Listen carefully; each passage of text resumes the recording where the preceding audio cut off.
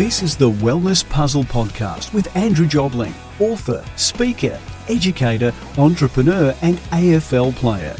Join Andrew as he continues his lifelong journey as a student of human behaviour. This podcast will help you live your passion, explore your potential, step into your power and embrace your possibilities. Hello, Andrew Jobling. Welcome to the Wellness Puzzle Podcast for another adrenaline-filled week. This one, I'm about to speak to Yair Kellner, and this is a man I've known for probably about 15 years, and I didn't know when I met him that he was absolutely an adventure junkie. In fact, the last thing he says in this podcast is, it's never too late to have a happy childhood, which I love.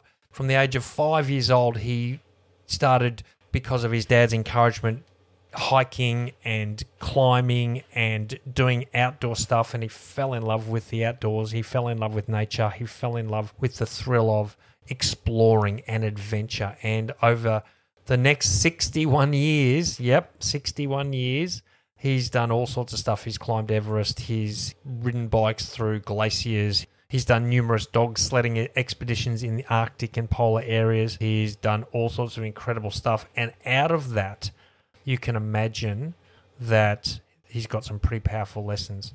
And he's going to tell us a story about a journey on a Iditarod Trail Invitational event that he was in. And let me tell you, this is a powerful, engaging, compelling podcast with some very, very powerful lessons. None more important than it's never too late to have a happy childhood. So sit back, relax, enjoy my conversation with Yair Kellner. It's great to see you, yeah. How are you, mate? I'm really good. Thank you, Andrew. How are you? I'm good. It's good to see your face. I can see you. No one else can see you, just me, because you're on a Zoom screen. Everyone else is listening to those sultry tones of Yair Kellner. So good to see your face. You're a rugged man. You just told me you just got back from a 100k ride up some incredibly steep hills, and you had to at times get off and push up a loaded bike up the hills. So, mate, you just love it, don't you? You love your adventure. I do. I remember my bike mechanic telling me that if it was really crappy weather and insane condition, he knows at least one person who will be out there riding, and then he'll have to clean my bike. And we'll talk more about this later, but you're currently training for the Hunt 1000, which you've sent me some information on, an unsupported bicycle journey through the Australian Alps. It goes from Melbourne to Canberra. It's 1,000 kilometres with 23,000 metre climbs. So It goes through all the Victorian Alps and then through all the Kosciuszko National Park. 23,000 metre. How tall's Mount Everest? It's 3 times the height of Everest. There you go. Okay. Let's just go back a few years. Let's just wander back a few years. I met you, and I don't even know when it was.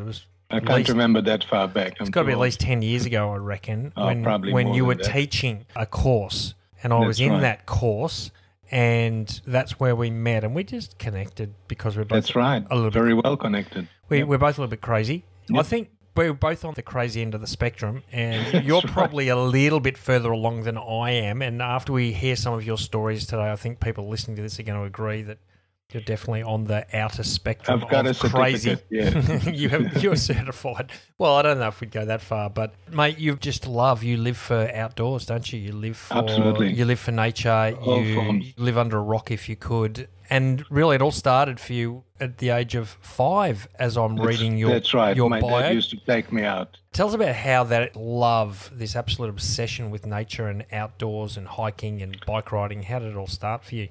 I think when my dad took me, we still in the days before all this fancy equipment. So we used to have 2 blankets, and we used to collect little rocks and tie them together to make a little tent. But I just felt very much at home in there, especially with the animals, and just feeling that it's not just about humans, this world, and the whole issue of how to get into a space in the environment where you really feel the weight of the space. Nowadays it's called indigenous time, and it doesn't mean indigenous as in traditional people. It means the time of the location. So if you go out in nature, for example, you slow down, you calm down, your senses are much more attuned if you're that way inclined. And I just felt it very strongly inside me, and I haven't stopped in 61 years, so it must have made a good impression. 61 years, mate, that's awesome. And just give us a bit of an overview of some of the things you have done in those 61 years? Because some of the stuff you've done is pretty mind-blowing. And then we want to get into the mind of a man that does this sort of stuff. Because, I think that's the key thing is the mindset. And we are going to talk specifically about a couple of things, or one story that I remember you telling me about quite a few years ago, which was how you're still alive today. That's right. It's a testament of your mindset and your resilience. And I think that's a story that I really want to share. But give us a bit of a high-level overview, mate, of the last 61 years. Okay. Well, obviously, I started with hiking based on the initial experiences, and as I said at the time, you had to sew a plastic bag as a bivy bag. So you woke up in the morning with your sleeping bag completely soaked, and you believed that was very good technical advance. All that nonsense is behind us now, but at the time you couldn't go to an auto shops because they didn't even exist. Yep. But from there, I graduated to high altitude climbing, mainly in the Himalayas. Been on quite a few expeditions. How far did you get in the Himalayas? I got to over 7,000 meters in quite a few mountains. And I used to lead trekking groups there and mainly involved with expedition logistics and setup. I was part of the first live broadcast from Everest. Oh, wow.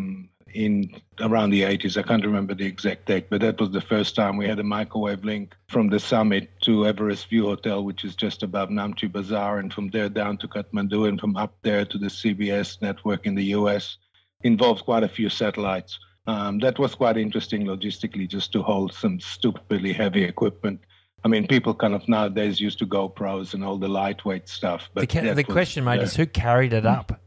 Yep. You carried it up. Well, with Sherpas also, not just myself.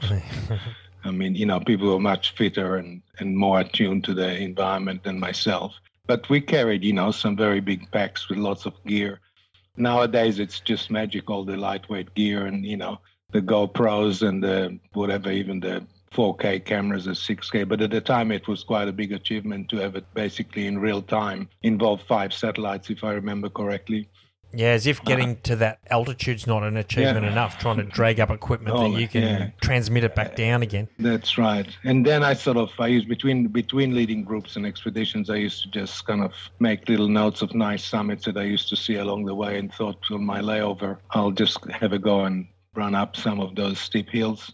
And managed to do quite a few of them, actually, over the years. And then I went back climbing to New Zealand.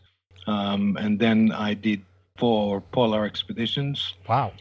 With dog sledding, North Pole, and I worked in Antarctica. I worked for 5 years for the Antarctic Division. It's the federal government, and did a lot of stuff there. And basically then the bikepacking or fat biking came into the scene. It was fairly basic at the time, it was just big steel frames and very fat tires. But it just felt like the right tool for me. Like you could get anywhere, you could roll over anything. And if you couldn't do it, the snow stopped you flew over the handlebar and you made what's called a snow angel, which basically is face first. An impression of you. Yeah, it's like in the cartoons, and you kind of go through a wall or something and you just get that silhouette. And I just kept going with that. As I got older, some of the climbing became a bit more challenging. I used to do a lot of ice climbing, and that's very technical and I guess to some extent quite dangerous because you climb on some very dodgy waterfalls and things. And I just got a little bit wiser as I got older. Then I found out that with the fat bike, you can load a lot of gear and do multiple day expeditions, and started doing that all over the world. So Alaska, Iceland, a lot of in Australia, New Zealand. So it seemed like the right tool for the job for me. And basically it allows you to carry enough gear and just stay for, a couple of weeks, 3-4 weeks, whatever. You can carry all your supplies. I don't carry that much food, but I carry enough coffee. Of course, the important stuff. Of course. I'm not carrying the espresso machine anymore. Were you waiting for them to come up with the mini espresso machine, right? It's fully catered, of course it is, by the wombats and the kangaroos. Yeah. Yeah, you could use wombat droppings. I mean, they make a coffee out of monkey droppings, don't they? That's right. In Bali, I had some. Yeah. Tasted like shit. Well, then, wombat, koala droppings, mate. That's right. Enough hot water, a bit of powdered milk, mate, and you're all good to go. And a lot of imagination. A lot of imagination and a lot of toilet paper. Well, you probably don't need toilet paper. Wow, what a journey you've been on for the last 61 years. It's incredible. Look, there's a couple of questions, obviously, that spring into my mind. The first one is, what do you get out of this? What is it for you in your heart that drives you to want to do this more and more and more? I think the biggest thing is perspective, because, we so live in a human's world and everything is, built up, and, everybody's got their little neurotic dramas, and it's all, every small thing is a big thing. When you're actually out there, you realize you're very small and insignificant in a positive way. Yep. And also it teaches you that you're far more resilient, because you need to adapt to conditions. It doesn't matter if you like it to be snowing or raining or freezing or hot. If there's difficult terrain or something, or mountain climbing, you reach areas where you just have to backtrack, and all your effort of going up, you have to go back down and try again. It just teaches you perspective. And the other thing is just the incredible wisdom of animals and understanding that they have their own ways. They're different nations. They're not below us.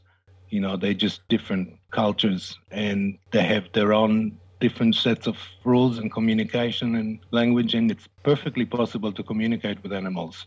It's just that they don't speak English very well. But I remember talking to people, and they said they're traveling overseas and the people don't speak English, and I'd ask them how many of them speak the native language of the culture they're visiting. The answer was usually zero. So it's a form of arrogance that I think being in the wilderness gets shed off you very quickly.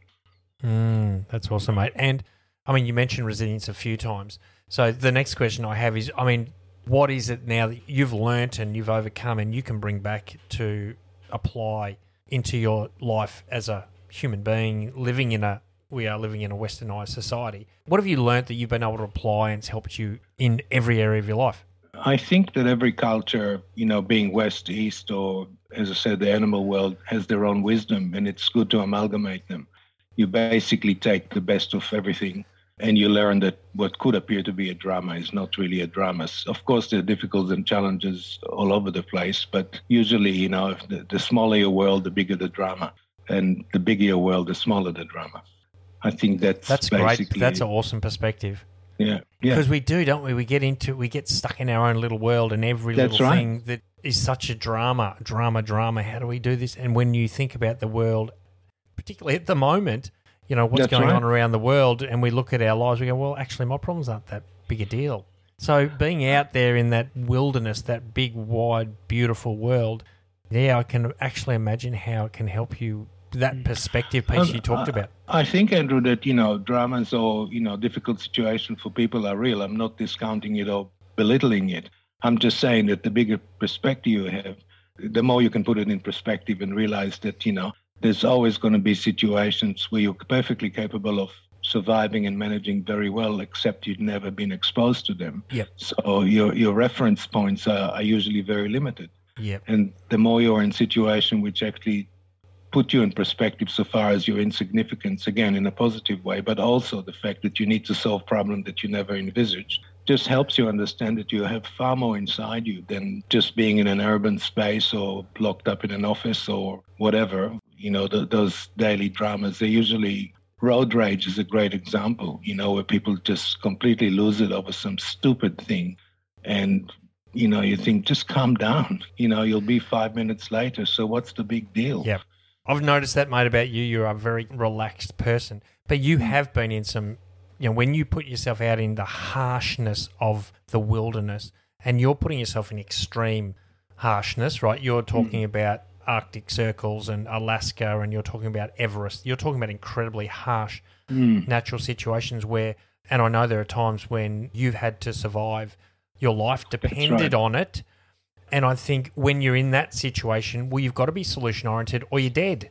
And that's where resilience comes through. Whereas I think these days, or when, for a lot of people that don't put themselves in those situations, we look at little annoyances and we just get annoyed by them rather than just okay, well, let's just solve this. Let's just fix it. Or let's just look at it from a different perspective and let's just move on. I think there's a really powerful lesson right there. So, mate, before we do any more, because I want to come back, and I know you're a bit resistant to talk about it because you've probably spoken about it ad nauseum, but there's one specific, I know you have, but I think I love the story, mate, and it's such a powerful, powerful message wrapped up in the story.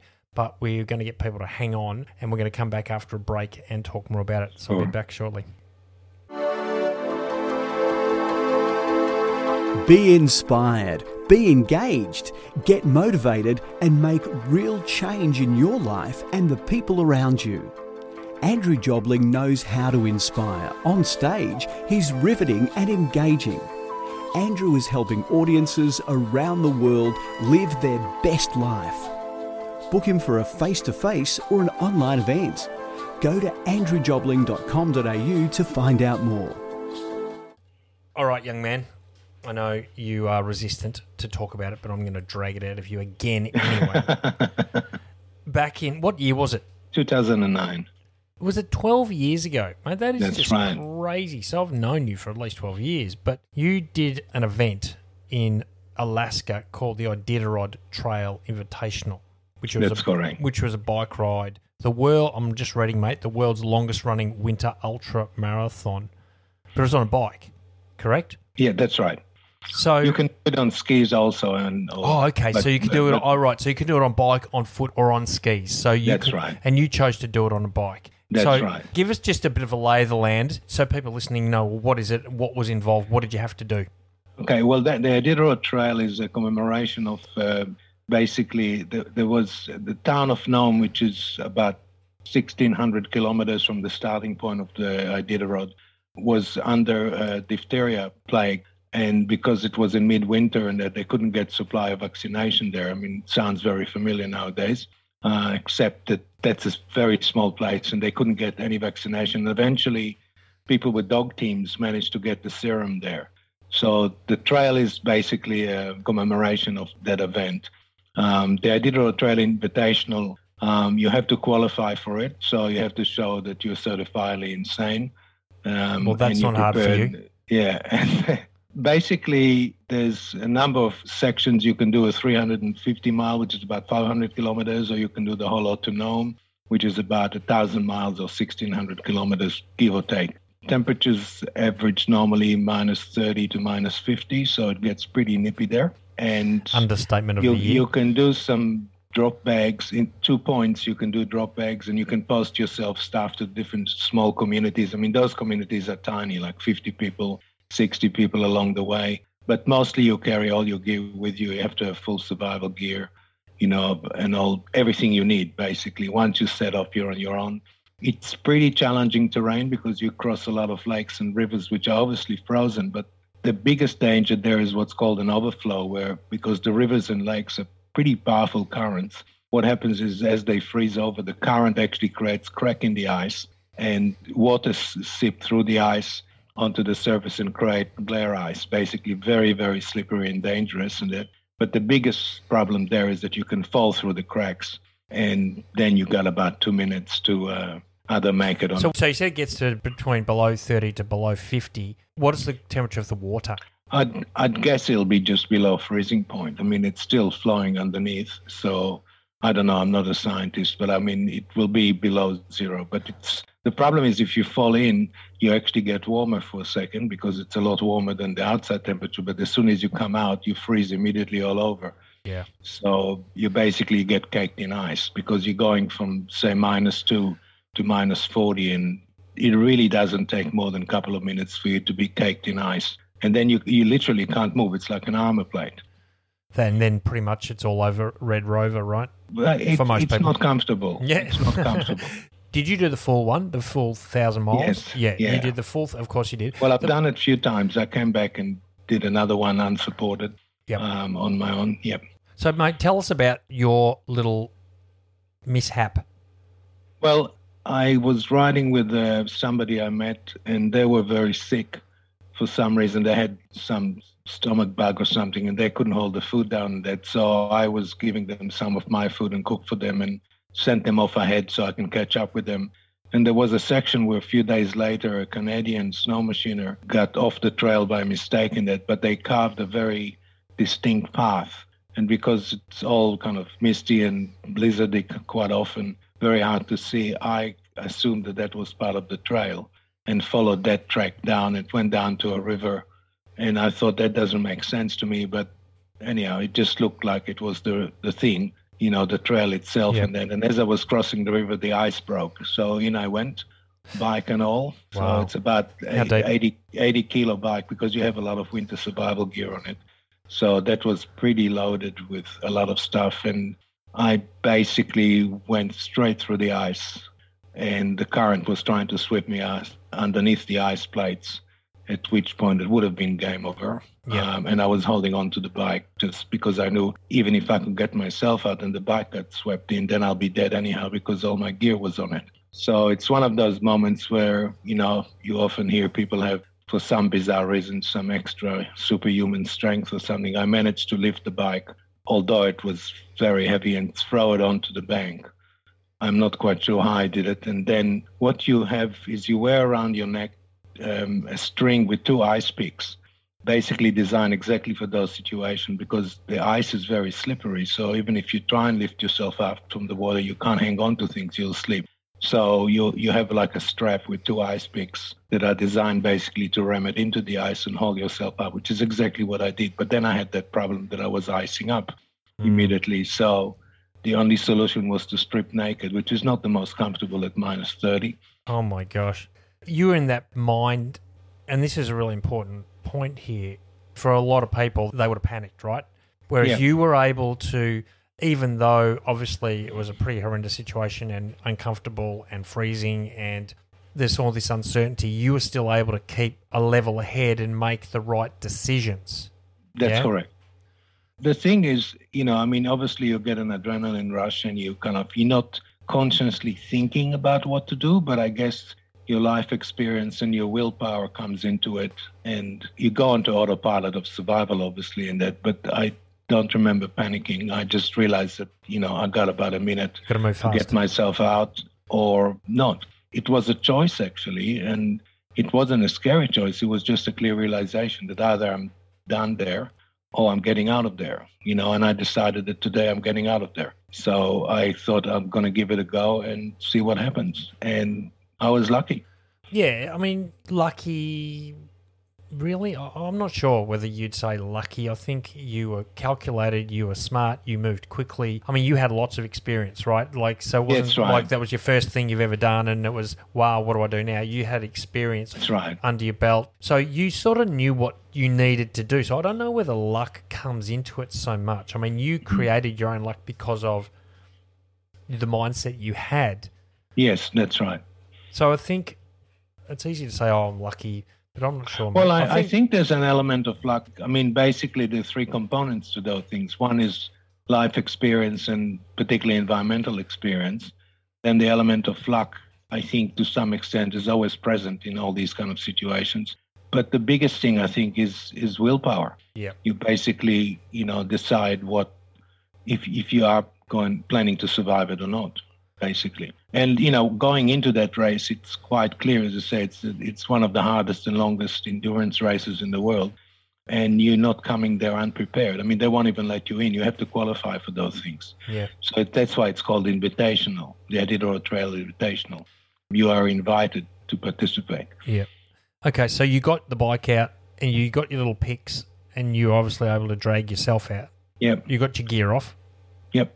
And then I took my sleeping bag out and basically, first of all, went in there because I was shivering like crazy, obviously. And then I basically decided the next thing I needed to do was to dry my clothes and hang them on the clothesline. A, it wasn't a clothesline, and B, it wasn't really... The dryer. Put them in the dryer, mate. So I just decided, I know it's going to be uncomfortable, but I'm going to wear one piece at a time inside my sleeping bag and dry them with my body heat to the extent that I could. It's never going to be dry. And I was also very cognizant of the fact that by doing that, my sleeping bag is going to get wet. But I couldn't see any choice in that because that's the only gear I had. So far as clothing, I had some spare underclothing in that, but that wasn't going to work.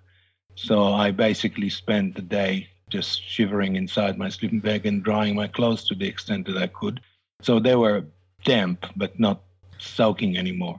The problem was that I couldn't even wring the water out because it was already frozen about 3 minutes after I got out. So they were basically stiff. So it was like a suit of armor. So it was quite an interesting day and night. I made coffee, of course. Of course. And just spent the rest of the day and the night shivering, but it was fine. It was fine. It wasn't comfortable, but I knew what to expect and basically went with that. And then I realized I'm going to get the hell out of there because I was obviously in the wrong place. Yeah.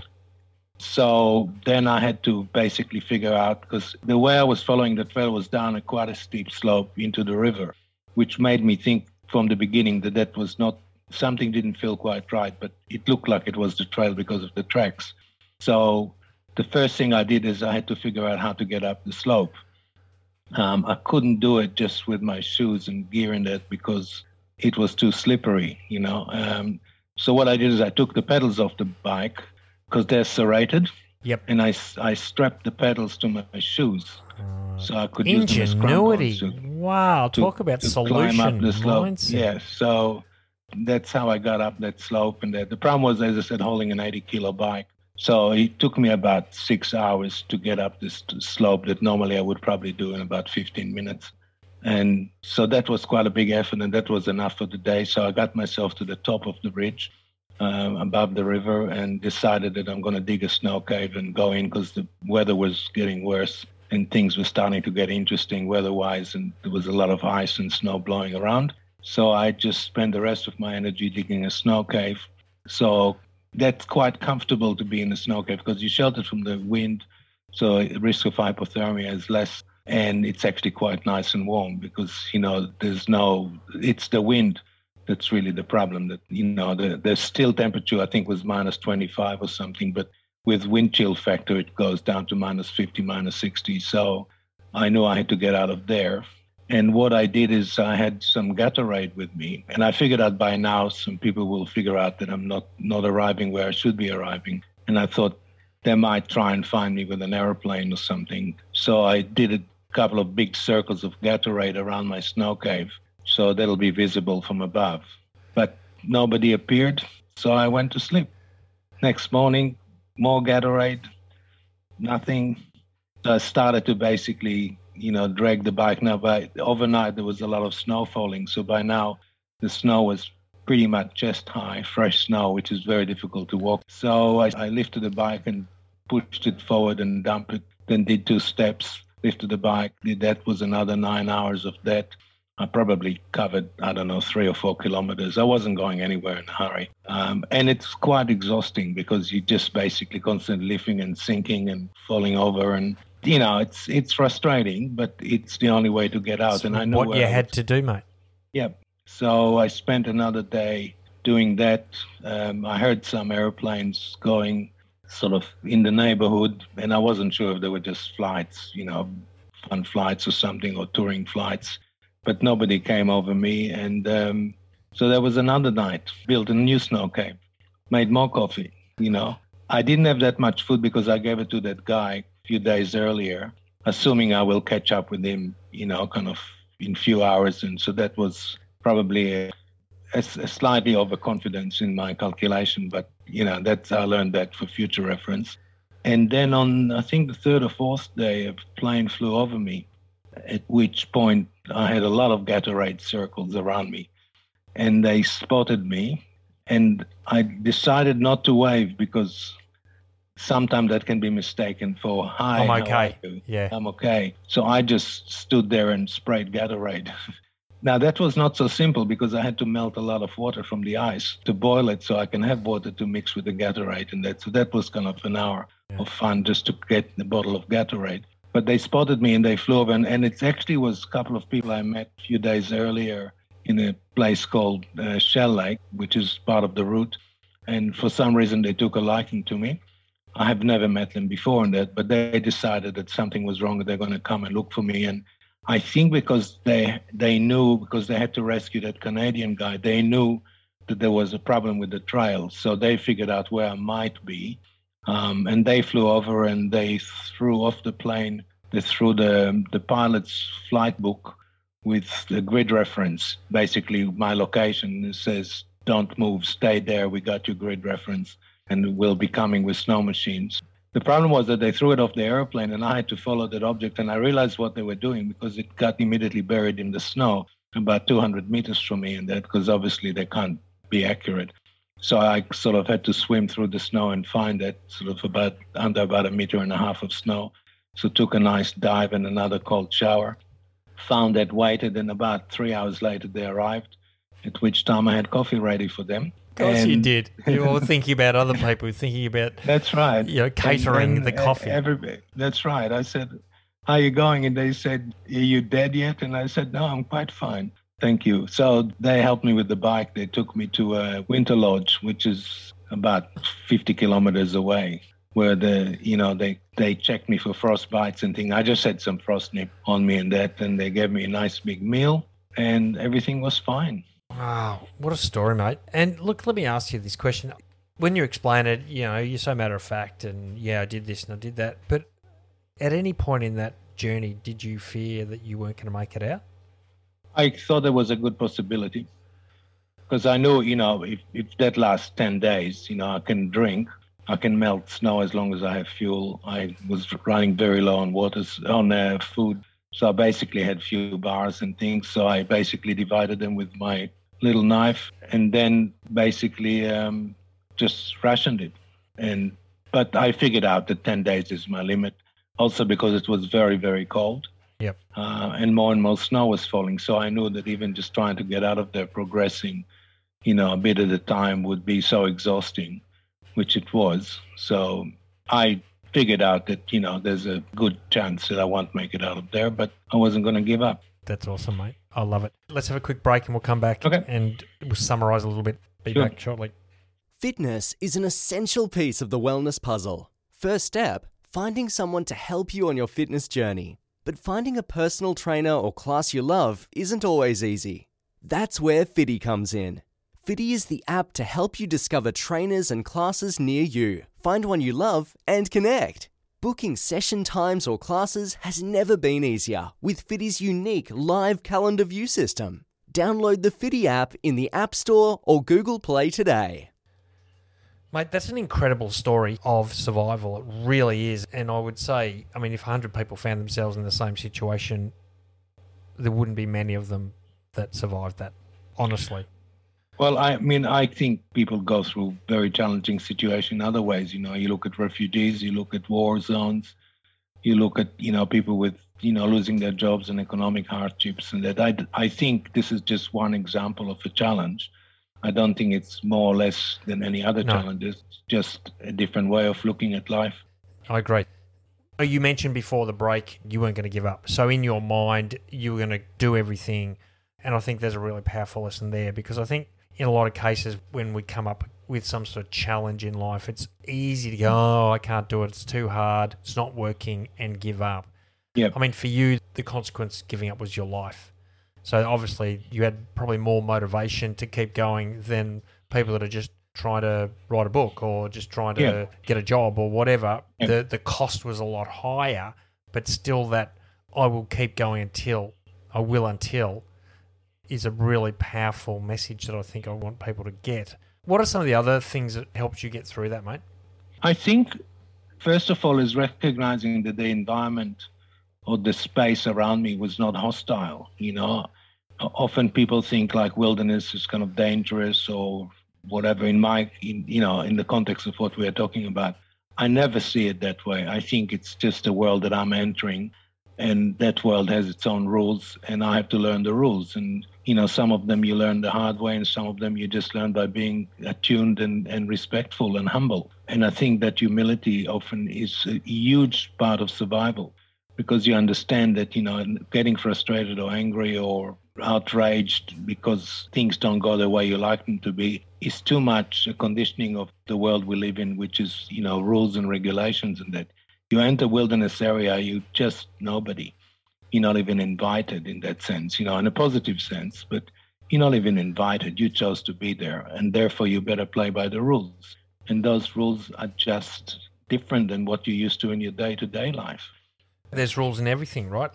That's right. As a human being, there are rules. To be successful and happy in life, there are rules. To be healthy, that's right. There are rules. So I think you're right, mate. And you're right. The thing that stops so many people from following the rules is ego. And you talked about humility. Right. Absolutely. And the power of just surrendering and saying, okay, I'm in an environment that there are rules here. I just need to humble myself and follow those rules. Understand them. And try and be attentive enough to understand them. You see, the environment doesn't care if you're there or not. The animals don't care. The mountains don't care. If you're there, You're there by choice in that. And the mountains have their own way of doing things. And we often find it difficult to accept and understand them. So therefore, we might get frustrated or intimidated. I just don't find it intimidating. I just find it listening in every sense of the word and in every sense of your body, physically, mentally, spiritually, is a way to basically learn something new and as much about yourself as the environment. That's a huge lesson, that every journey that goes out has to go an equal distance in. So basically, however far you go, you also should go very far, the same distance inside yourself. Mate, that's awesome. I love that message. Just listen and learn and be aware and take it in and look at your environment, but also go within and see how you fit within that environment. I think there's some incredible lessons there. I think that's awesome. So, mate, I know you didn't want to spend too much time on Iditarod, but we've spent probably more time than you wanted That's to. Okay. But I think it's awesome because, you're here to tell the story. I'm pretty impressed that you're still around and what you did and how you did it and just the calmness that you just, obviously you made logical choices. And again, this is where it's so easy to get distracted by the environment, by the harshness, by the cold, and then worry rather than just narrow your world. Say, okay, this is where I'm at. What can I do? What do I do next? Next step. And that's what you did. You were very logical with it. And then again, when we find ourselves in chaos, it's easy to look at the chaos and listen to the noise rather than zoom in and go, okay, here's my situation. What's my next step? And you did that so beautifully with the decision in your heart that I'm going to survive this. I'm going to get out of this. I'm going to keep going. And I think, and sorry to cut you, I think one of the things is obviously that experience comes into it because, for example, snow is a very good blotting element. So if you're soaking wet, although it sounds illogical to roll yourself in the snow, it's actually very good if you're soaking wet, having just fallen through a river. That's the first thing I did, is roll myself because that'll blot a lot of the water from my clothing. And it did, and then I stripped. But, for example, knowing or remembering that is something you can do immediately, that just comes with experience. I'm sure there's people who know a lot about other things that I have no clue about, who will know what to do in a given situation where I would lack that knowledge. It's about focusing what you can do, not focusing on what you don't have. See, we tend to focus on what's wrong. Oh, this is terrible. This is horrible. Absolutely. Rather than go, okay, what can I do? What's my next That's step? Right.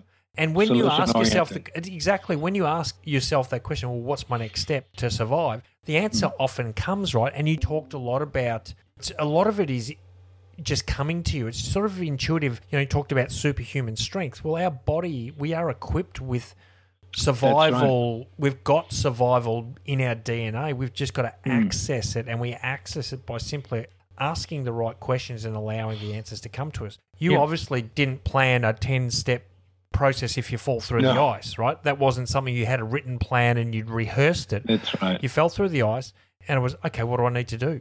And you just asked the question and you listened and the answers came to you and you just took it one step forward. 2 steps forward, 1 step back, but you kept moving, and that's why you're here to talk about it. And again, wow, what an incredible lesson that is. We've got it inside of. We've all got this incredible resource inside of us. We've just got to tap into it. Yeah, I think really, as you say, a lot of people just don't get exposed, or don't allow themselves to be exposed to situations that actually demand of them to discover how much more is inside them. Because they're so relying on other people or other organization or the government department or anybody, I don't know, to come and help them and solve their problem rather than think, well, what is it that I can do? Sometimes there's nothing you can do, but oftentimes there's plenty you can do. Absolutely. And I mean, like this perfect example of what's going on right now. I mean, we're relying on the government to solve all our problems. And hence there's so much now, there's riots and violence and stuff because people are frustrated because they've given responsibility to another body that's not giving them what they think they want instead of going, okay, well, this is not a great scenario. What can I do? What's my role? What's my responsibility? We tend to so easily pass responsibility to someone else or something else and then complain that it's not giving us what we want. Well, come on. The only way we're going to get what we want is go after it. We have to take control and take responsibility, which I love. Anyway, mate, what I want to do before we wrap up, I want to talk a bit more about Hunt 1000 because I'm just looking at what you've sent me. It's 1,000 Ks. Is it Melbourne to Canberra or Canberra to Melbourne? That's right. So you're Melbourne to Canberra and you're going to 1,000 Ks. It's going to take you up to a couple of weeks, 70% unpaved.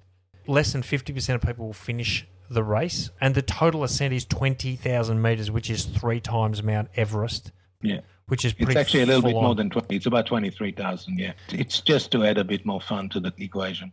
When's that start, mate? When do you head off on that adventure? It really depends on our friend COVID. It depends if they're opening it, because we're going basically from Melbourne through all the Victorian Alps into Kosciuszko National Park and up through the park and Jagungal into Canberra. So that just depends if they're... Technically, it's in 20-something, around the 20th of November. The finish, you have to be at the finish by the 4th of December.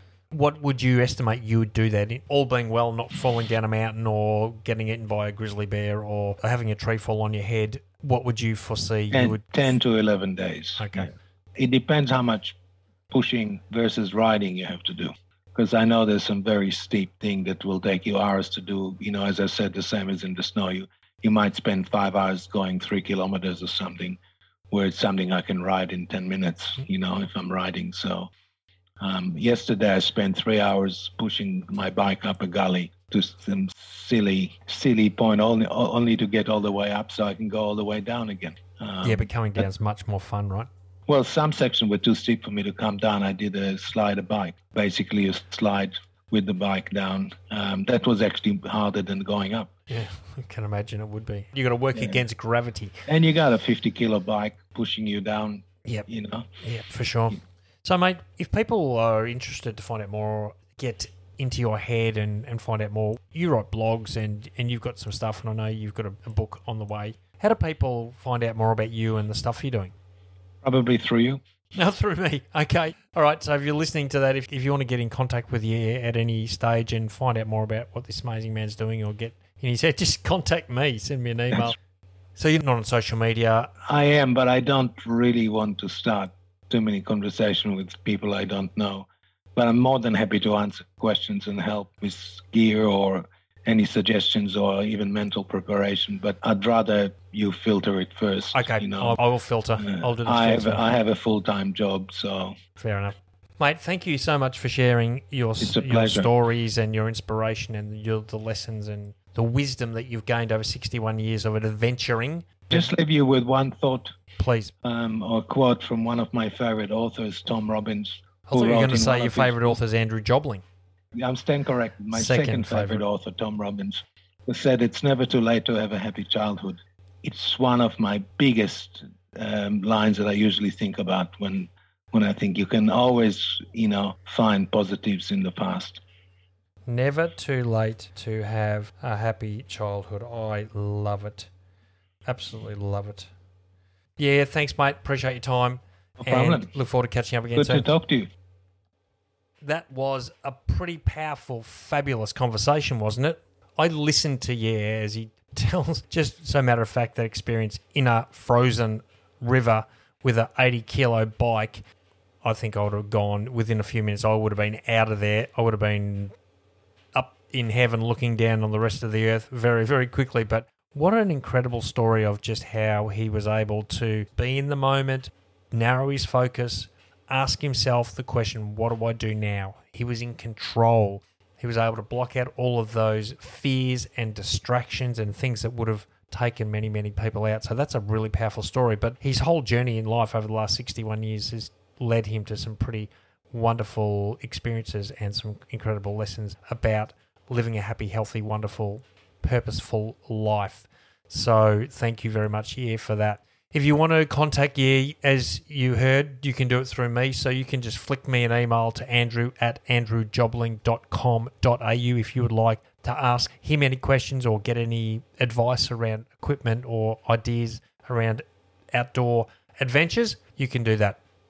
And I would like to just also, as I wrap up, thank my sponsors for the podcast, Fiddy and Pietro and the guys there. Thanks, mate. I appreciate everything you're doing, not just to help me get my message of joyful longevity out to the world, but also what you're doing to help people get moving, get healthy, get happy in their life. Another week down, and as I promise every single week, that was another incredible conversation with a pretty impressive man, and I'll be back again next week with another one. I will be here. I will continue coming because I know this podcast is making a difference in one life for sure. That's mine. hopefully yours, and hopefully anyone that you feel would benefit from this, you'll be sharing. So thank you so much for being here. Look forward to being with you next week. My name's Andrew Jobling. This is the Wellness Puzzle Podcast.